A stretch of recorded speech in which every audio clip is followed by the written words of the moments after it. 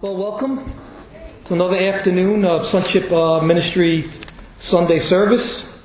If you have your Bibles, let's turn to John 5. I'm continuing in the Gospel of John. I'm having a grand time in that Gospel. I'm learning a lot myself, and I'm enjoying preaching through it. I mean, it'll probably take me for the rest of my life since I only preach once a month, but that's okay, right? We're up to the 5th chapter of John. And one of the things, as I was thinking about this particular text, is one of the grandest and most beautiful things about Christianity is Christians get to share the gospel. No matter where we are, there are people who need Christ. If we're home, if we're at work, if we're in Italy as Brian and Terry are, if we're in the supermarket, if we're in the park, wherever there is opportunity, we can share the gospel. And that's every place. That's something that should be on every single Christian's heart, is to share the gospel.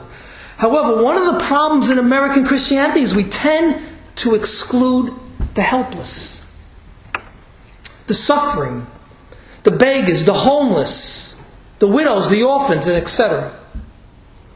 We avoid face-to-face contact with suffering. In our text today, we see this is the complete opposite of the attitude of Jesus Christ. He had the complete opposite attitude. He goes right to the helpless. We go to the rich, the famous, the people who smell nice, the people who look good. Jesus went right to the helpless. He chose the unattractive. He chose the underdog, the one who no one cared about. And in our evangelism, we need to include the helpless. Now, I want to make this clear about our text today in John 5. We'll be looking at John 5, verses 1 through 16. Jesus reaching out and healing a helpless man is not the main point of the passage. We need to understand the passage in its broader context, which is the immediate surrounding.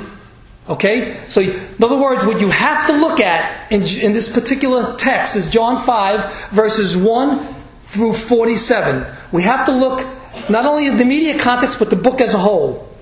In other words, we will really miss the point of John 5, 1 to 16, unless we read and understand John 5, verses 17 through 47, since that flows out of John 5, verses 1 through 16.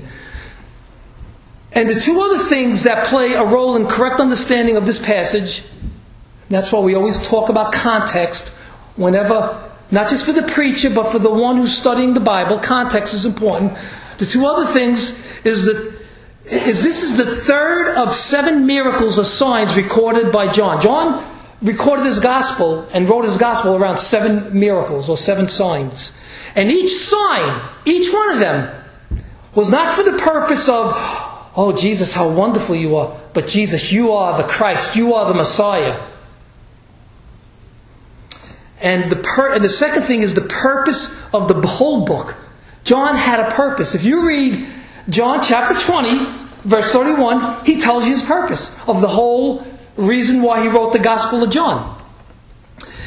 He wrote it that the reader will believe that Jesus is the Christ, the Son of God, and that by believing, the reader will have life in his name. That's why he wrote John.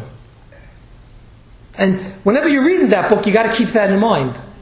So, saying that, let me briefly explain the main point of this passage. Because Jesus healed an invalid and told him to carry his bed on the Sabbath, that's key, this sparked 2 things. Opposition from the religious leaders. And because of this opposition, it led to Jesus to use strong words about his divine authority and his equality with God the Father. Now, we're not going to be looking at that tonight, but the next 2 times I preach, we will develop that a little more. But it all flows out of what we're going to learn tonight. And all of this arises out of the incident of the healing on the Sabbath. So I believe the point John is driving home is Jesus does the work the Father does because He is, as the Father is, God. See, and I'll go a little ahead of myself, He got opposition for healing on the Sabbath. But Jesus could do whatever He wants because He is Lord of the Sabbath. Amen. And this shows us, as you read through verses 1 through 47, that the eternal life is not by keeping the Sabbath, because that's what the Jews were talking about there. You're healing on the Sabbath, and they got really angry at Him. But it's not keeping the Sabbath or the rules and regulations, but eternal life comes by repentance and trust in the Son of God. Now, once again, I will develop this more the next 2 times I preach. But today I'm just going to expound on verses 1 through 16 and give the application of it. I'm almost going to do like a topical, even though it's not topical, it's expositional, but it's almost going to be like a topical study on the application of that particular text. And it might be helpful if you jot down certain points so the next time I preach you will know exactly where we are in John 5. By the way, it's okay to take notes. I mark up my Bible. If you person with an iPad, you could mark up your iPad, whatever you want to do. But it's important to take notes. We've kind of lost that art of taking notes when someone is preaching. You can't remember everything. I'm a Christian now 35 years, and I still take notes. Even when Brian's preaching, I'll jot down certain things. Okay, this way I remember certain points that I need to remember. So what we're going to look at today is this. Evangelism includes reaching out to the helpless. For why? Because they need salvation like anybody else. And there's 3 things, the 3 points I'm going to drive home today is we need to go to the helpless. We need to go to them. We need to show the helpless we can, number 2. And number 3 is caring for the helpless may mean we will be criticized and persecuted. And this is exactly what Jesus did. He went to the helpless, He cared for the helpless, and was persecuted for caring for the helpless. Now in John's Gospel, once again, he records 7 signs. We looked at 2 already. Remember, the changing of water into wine, and the healing of the royal official, the last time I spoke. This is the 3rd sign, which we will look at tonight, the healing of an invalid. And these signs, once again, or miracles, were for the purpose of proving that Jesus is the Christ. Even though Jesus did many more signs, He only records 7. Let's look at chapter 20, verse 31. This is the purpose of the gospel again. He says, "Now Jesus did many other signs in the presence of His disciples, which are not written in this book. But these are written," these are the 7 signs, "so that you may believe that Jesus is the Christ, the Son of God, and that by believing you may have life in His name." So here's another sign by Jesus to point people to Himself. Start with verses 1 to 3. John 5, verses 1 to 3. "After this there was a feast of the Jews, and Jesus went up to Jerusalem. Now there is in Jerusalem by the sheep gate a pool in Aramaic called Bethesda, which has 5 roofed colonnades. In these lay a multitude of invalids, blind, lame, and paralyzed." He goes after this. After this. What does after this mean? Well, it's the events that took place when Jesus ministered in Galilee, including the healing of the official son, if you read the chapter before. So what happened was Jesus departed Galilee and goes up to Jerusalem for a feast. What feast? We're not sure. The Bible doesn't say. Sometimes the Bible tells you what feast it was, but we're not sure of what feast this was. John records 6 of the feast. And I believe he does this for the purpose of showing his readers that Jesus is the replacement or fulfillment of the feasts. The symbols in the feast all point to Christ. So John is very heavy, not only in signs, but also feasts. And when Jesus gets to Jerusalem, there's a pool by the sheep gate called Bethesda, which has 5 roof colonnades or porches, and this kept the lame and the paralyzed out of the elements. It kept them sheltered. Now, if you have an ESV or any modern version, you'll notice that verses the second half of verse 3 and verse 4 is omitted. If you have an ESV Bible, look at it right now. You'll see it goes from verse 3, it skips verse 4, and it goes right to verse 5. Or if you have a King James Version, or a New King James Version, or a New American Standard Bible, you'll have both 3 and 4, verses 3 and 4. Let's read verses 3 and 4, because it's not in the ESV, which the Bible we use here. Let's look at verses 3 and 4 in the New King James Version.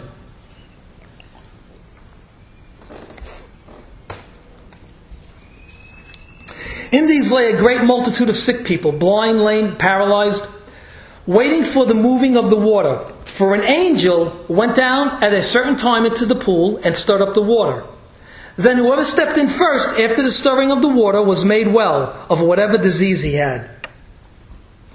Now the reason for omitting this is nearly all scholars, almost every one of them agree, part of verse 3, the last part of verse 3, and all of verse 3, all of verse 4 is what they call a gloss.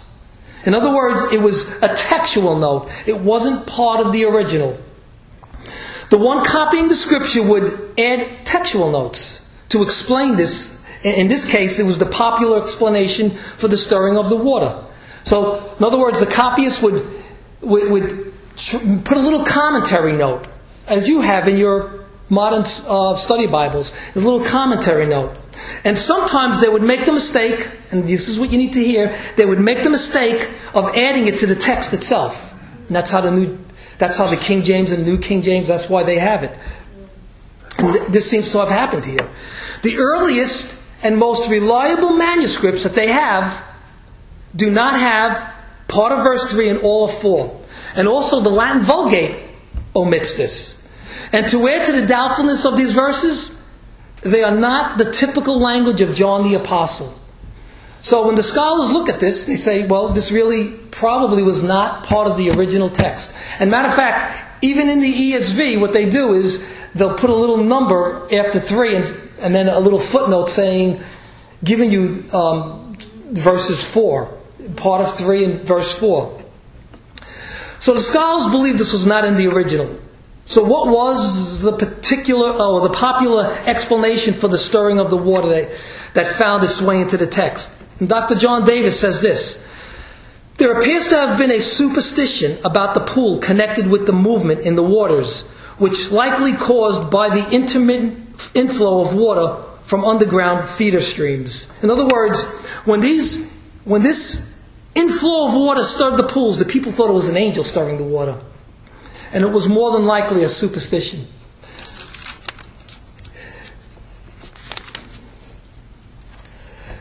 Anyway, Jesus arrives at this pool called Bethesda, where the blind, lame, and paralyzed lay. And these were helpless people. I mean, these were helpless people. You can't even compare them to the paralyzed and the blind today, because the paralyzed and the blind today, even though they're helpless, there's great modern medicine to help these people. These were helpless people. I mean, and this superstition, they would think that the angel was going to stir the water and they were going to get in and somehow be healed. Verse 5, let's go to verse 5, says, one man was there who had been an invalid for 38 years. That's a long time. That's a long time to be in a condition like that. And the first point, Jesus goes to him. Out of the multitudes of sick, Jesus goes only to him. Why did Jesus only go to him? We don't know. The Bible doesn't tell us that. But this should remind us of the great mystery of God's redemption and election. And in verses 6 and 7 we see, it says, when Jesus saw him lying there and knew that he had already been there a long time, he said to him, do you want to be healed? The sick man answered him, sir, I have no one to put me in the pool when the water is stirred. When the water is stirred up, and while I am going, another steps down before me.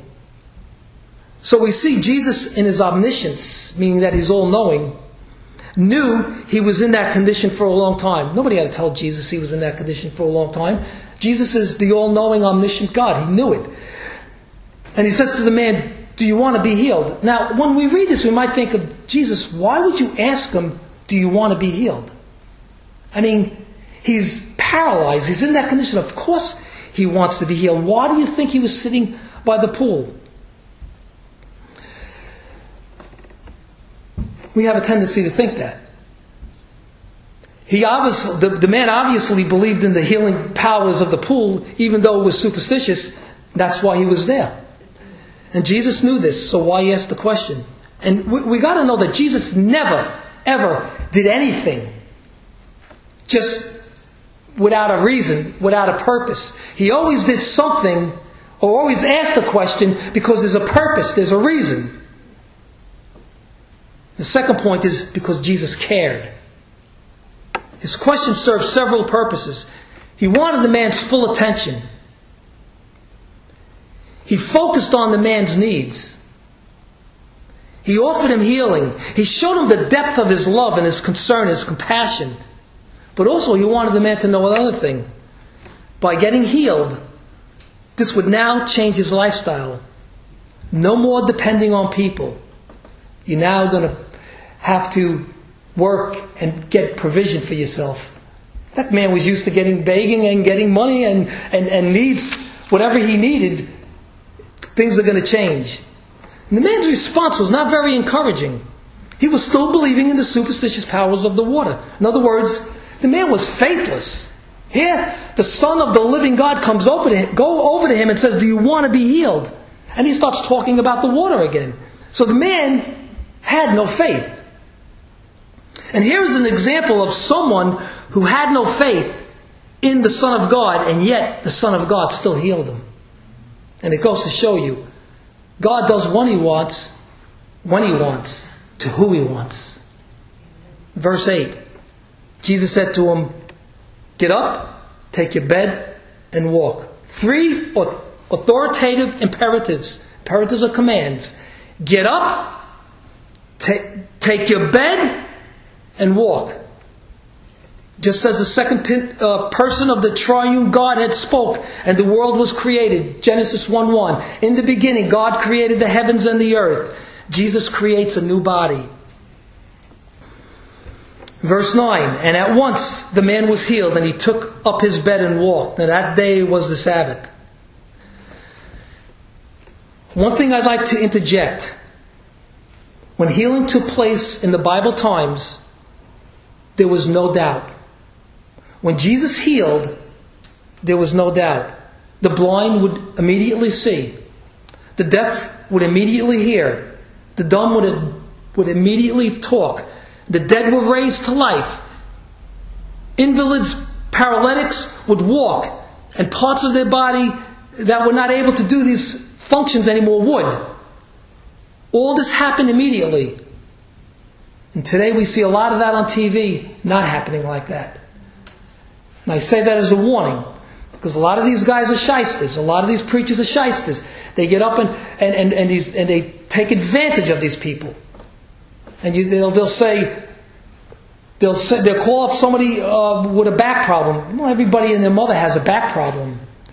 And people get up and they pray for him, and the man's still walking like this. Oh, do you feel better? Do you feel better? Oh, I feel a little better. When Jesus healed, he healed. There was no doubt. There was no hazy reason. You knew that the person was healed. And I'm not saying that genuine healings don't take place today. That's what I'm not saying. I'm just saying you got to be careful. Anybody who says they have a healing ministry, first of all, in the Bible, nobody had exclusively a healing ministry. Not one person. There was no such thing as a healing ministry.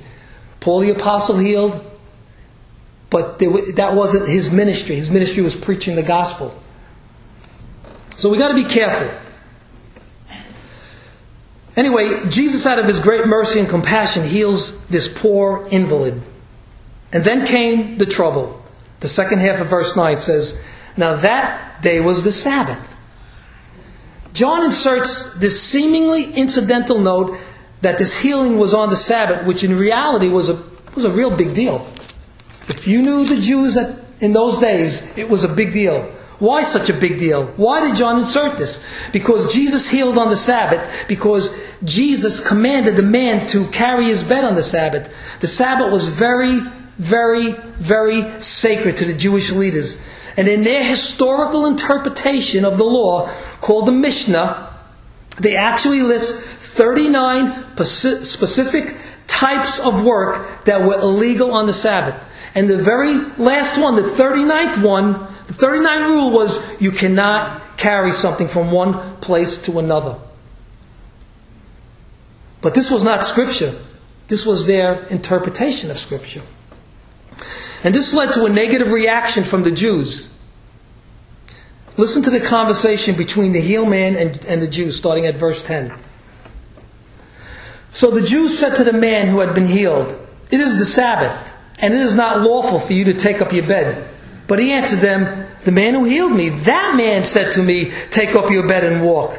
They asked him, "Who is the man who said to you, 'Take up your bed and walk'?" Now the man who had been healed did not know who it was, for Jesus had withdrawn, as there was a crowd in that place. So instead of rejoicing in God's power, in God's mercy, in God's compassion of this healing of this poor man, instead of doing that, what do they say? "Oh, it's not lawful for you to carry your bed." Doesn't that sound very religious? How wicked the human heart is. That they could look at a man healed, somebody who'd been in a condition for 38 years, and say, "Oh, it's not lawful for you to carry your bed." They missed the whole point of the Sabbath. And they missed the whole point of who Christ is. Let's read another incident of the Sabbath breaking rules. What Jesus said about that. Mark 2, 23 to 28.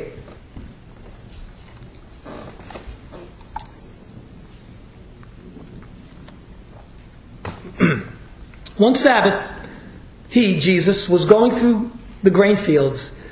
And as they made their way, his disciples began to pluck heads of grain. And the Pharisees were saying to him, "Look, why are you doing what is not lawful on the Sabbath?" And he said to them, "Have you never read what David did when he was in need and was hungry? He and those who were with him? How he entered the house of God in the time of Abiathar, the high priest, and ate the bread of the presence, which is not lawful for any but the priest to eat, and also gave it to those who were with him? And he said to them, the Sabbath was made for man, not man for the Sabbath. So the Son of Man is Lord even of the Sabbath." Jesus is the creator of the Sabbath. And so he is God. It says in Colossians 1:17, it says, all things were created through him and for him.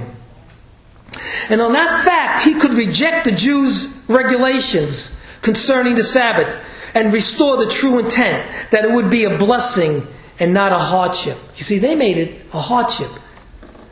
God intended it to be a blessing, not a burden. Religion has not changed in 2,000 years. It has not changed. Religious people still will honor a Sunday or a holy day while gossiping about someone on the way out of church, or maybe even during the church service. Religion has not changed. Religion can never change the heart of a man. Only Christ can. Amen. But the healed man's response wasn't so wonderful either. When we studied Christ's encounter with the Samaritan woman, we saw that when Jesus revealed himself to her, she ran back to the town and told everyone that she met the Messiah.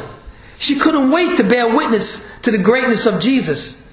But this man who was healed, when the Pharisees pressured him for carrying his bed, said, the man who healed me, that man said to me, take up your bed and walk. In other words, hey, listen, it wasn't my idea. The man who healed me told me to do it. And remember in the garden, when Adam and Eve ate the fruit of the tree, they were told not to eat. And when God confronted Adam, what did he say? The woman you gave me, she gave it to me, and I ate. And we read the story of Jesus healing a man who was blind from birth in John 9. Now, he had a totally different reaction. When the Jews pressed him about who healed him, he didn't hesitate to say, if this man were not from God, he could do nothing. All I know is this, because they were pressuring him, give glory to God. This man is a sinner. He healed you on the Sabbath. He's not allowed to do that. I'm paraphrasing.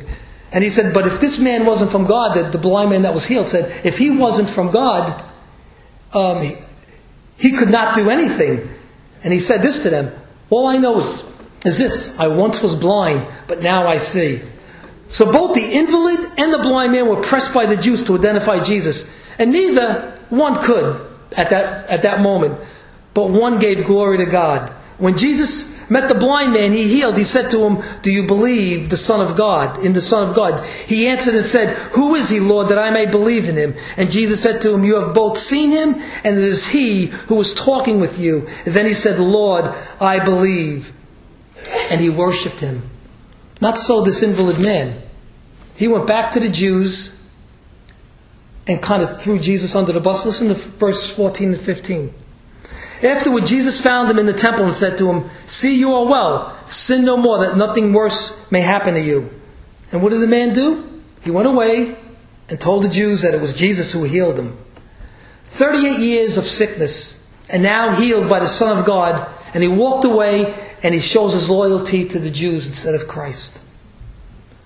And this reminds me of the story when Jesus healed the 10 lepers and only one came back to worship Christ. See, healing doesn't necessarily bring people to Christ. That's right.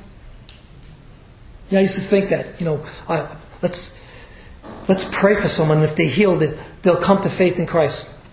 See, many stories in the Bible, God did many miraculous things, many healings, and people never seem to have come to faith in Christ. Now, we don't know if this invalid ever came to Christ or not. The Bible is silent on that. But judging from these verses, he didn't have such a great response. Nonetheless, Jesus gave the invalid who he healed a wonderful piece of advice. This is part of the gospel. He said, see, you are well. Sin no more, that nothing worse may happen to you. Now, let me say this, and you need to hear this. We should never conclude, never, ever, ever conclude that sickness is always the result of sin. Don't ever come to that conclusion. Nor the opposite. Nor should we conclude that sin is never the result of sickness. Sometimes it is, sometimes it isn't. Without spending time on this, sin could be the result of sickness as it appears in this case. It seems that Jesus' warning to stop sinning so nothing worse may happen to you was the result of some personal sin in his life. Dr. John MacArthur says, if the man persisted in unrepentant sin, Jesus warned, he would suffer a fate infinitely worse than 38 years of debilitating disease, namely eternal punishment in hell. So maybe that's what Christ meant when he said something worse may happen to you. Maybe not a worse sickness, but if you don't stop sinning, repentance, that's a good place to start. And don't put your faith in Christ, you'll suffer the consequences of eternal hell.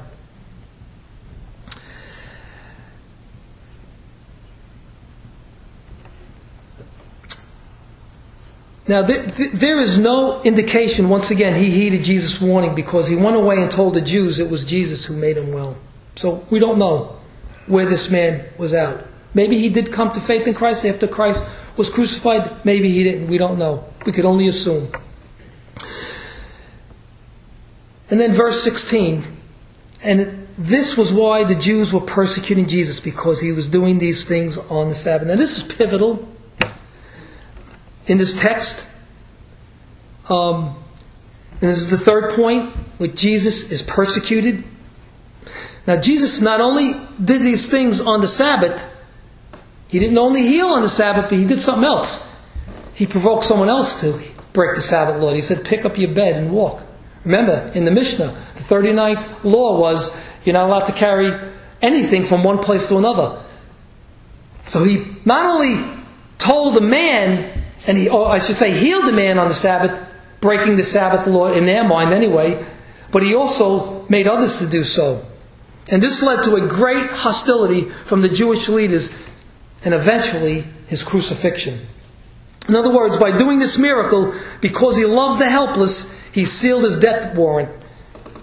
It sent him to the cross. And we see from this point on, as you read chapters 5 through 12, you see the great opposition from the Jews at this point on.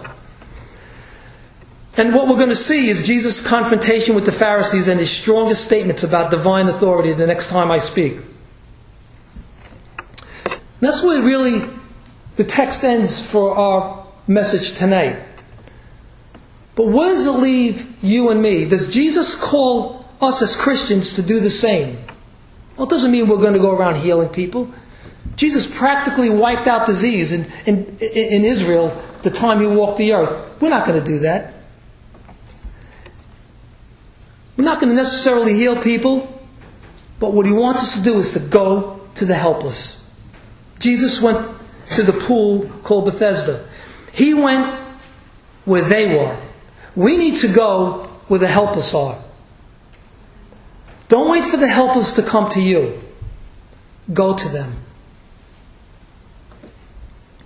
No matter how unattractive they are.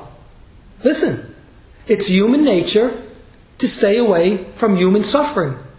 It's human nature to stay away from the unattractive. Nobody wants to go to a person that smells funny, that looks funny. We don't want to do that.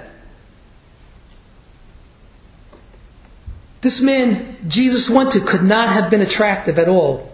He was in the midst of a crowd of broken humanity. He must have smelled beyond what you and I could imagine. He was crippled. He couldn't get to a bathroom. He was just laying there in his own mess.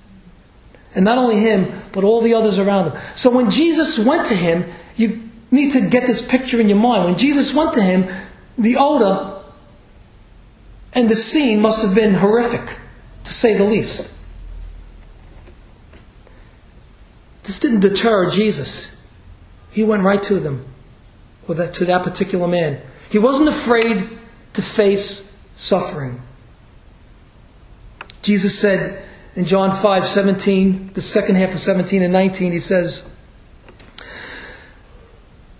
"My Father is working until now, and I am working." So Jesus said to them, "Truly, truly, I say to you, the Son can do nothing of his own accord, but only what he sees the Father doing. For whatever the Father does, the Son does likewise." Jesus did what the Father did on the Sabbath.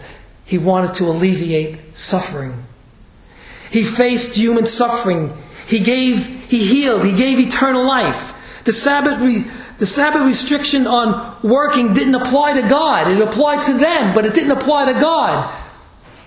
Religious restrictions do not apply to God. Neither does religious restrictions apply to you and me as believers in Christ.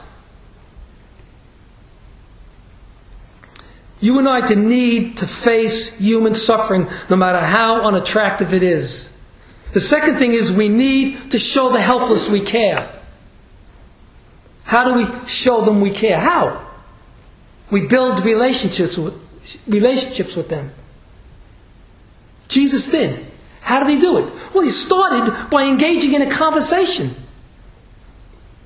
Do you want to be healed?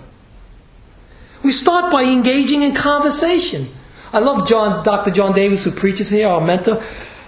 We go out with him occasionally. And I love when we're in a restaurant and a waiter will come over and he always looks at the waiter and he says, "Where are you from?" He engages in a conversation. And the guy will say, "Oh, Albania." And he says, "Oh, I've been to Albania." He starts this conversation. It's really not hard to start a conversation. Just get into other people's worlds, and we have to come out of our own world.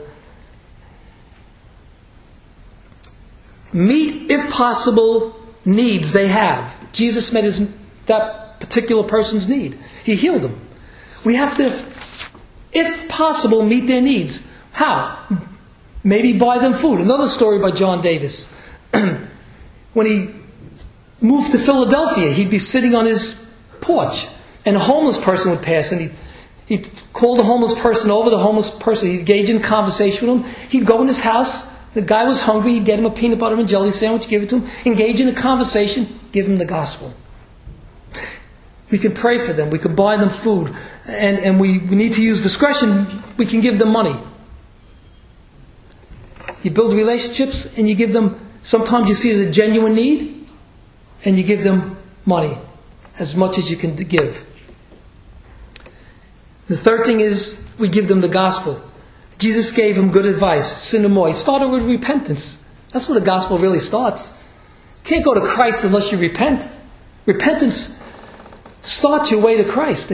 Turning away from sin and turning to the cross. And then point them to Christ. Of course, situations vary in how we preach the gospel. And the same gospel message, of course, but sometimes it's a little different situation. Sometimes a person is so broken over his sin, you don't give him the 10 Commandments, you give him the love of God. Sometimes a person is so self-righteous, you give them the 10 Commandments and show them how self-righteous they are not. And the third thing is, caring for the helpless may mean we will be criticized. I shouldn't say may. It should be we more than likely will be criticized. Jesus was. Again, in verse 16, and this is why the Jews were persecuting Jesus, because he was doing these things on the Sabbath. Who was he persecuted by? The religious people. The one who conformed outwardly to the law of God, but inwardly they were dead. They were sinful as any other sinner. They were murderers, just like a murderer on the outside. They were liars. They were adulterers. Even though they didn't do the physical act, they were adulterers on the heart. But yet they looked good outwardly. You see, Jesus violated their tradition. That got them angry. Are you willing to be criticized and persecuted for bringing the gospel to the helpless and meeting their needs? Are you willing to do that? Let me say this, and I say this lovingly, but cautiously and as a warning. If you're not, you might need to evaluate your Christianity. We need to go to the helpless. We need to care for the helpless. We need to be willing to be persecuted for the helpless. Go to the helpless, wherever they are. No matter how unattractive they are. Show the helpless you care. Build relationships with them. Engage in conversation. Meet needs if possible. Give them the gospel. And third, be willing to be persecuted for going to them and sharing the gospel, meeting their needs. Let's pray.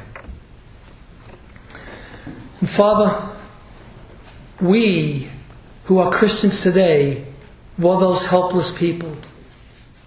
And you came to us in our great time of need.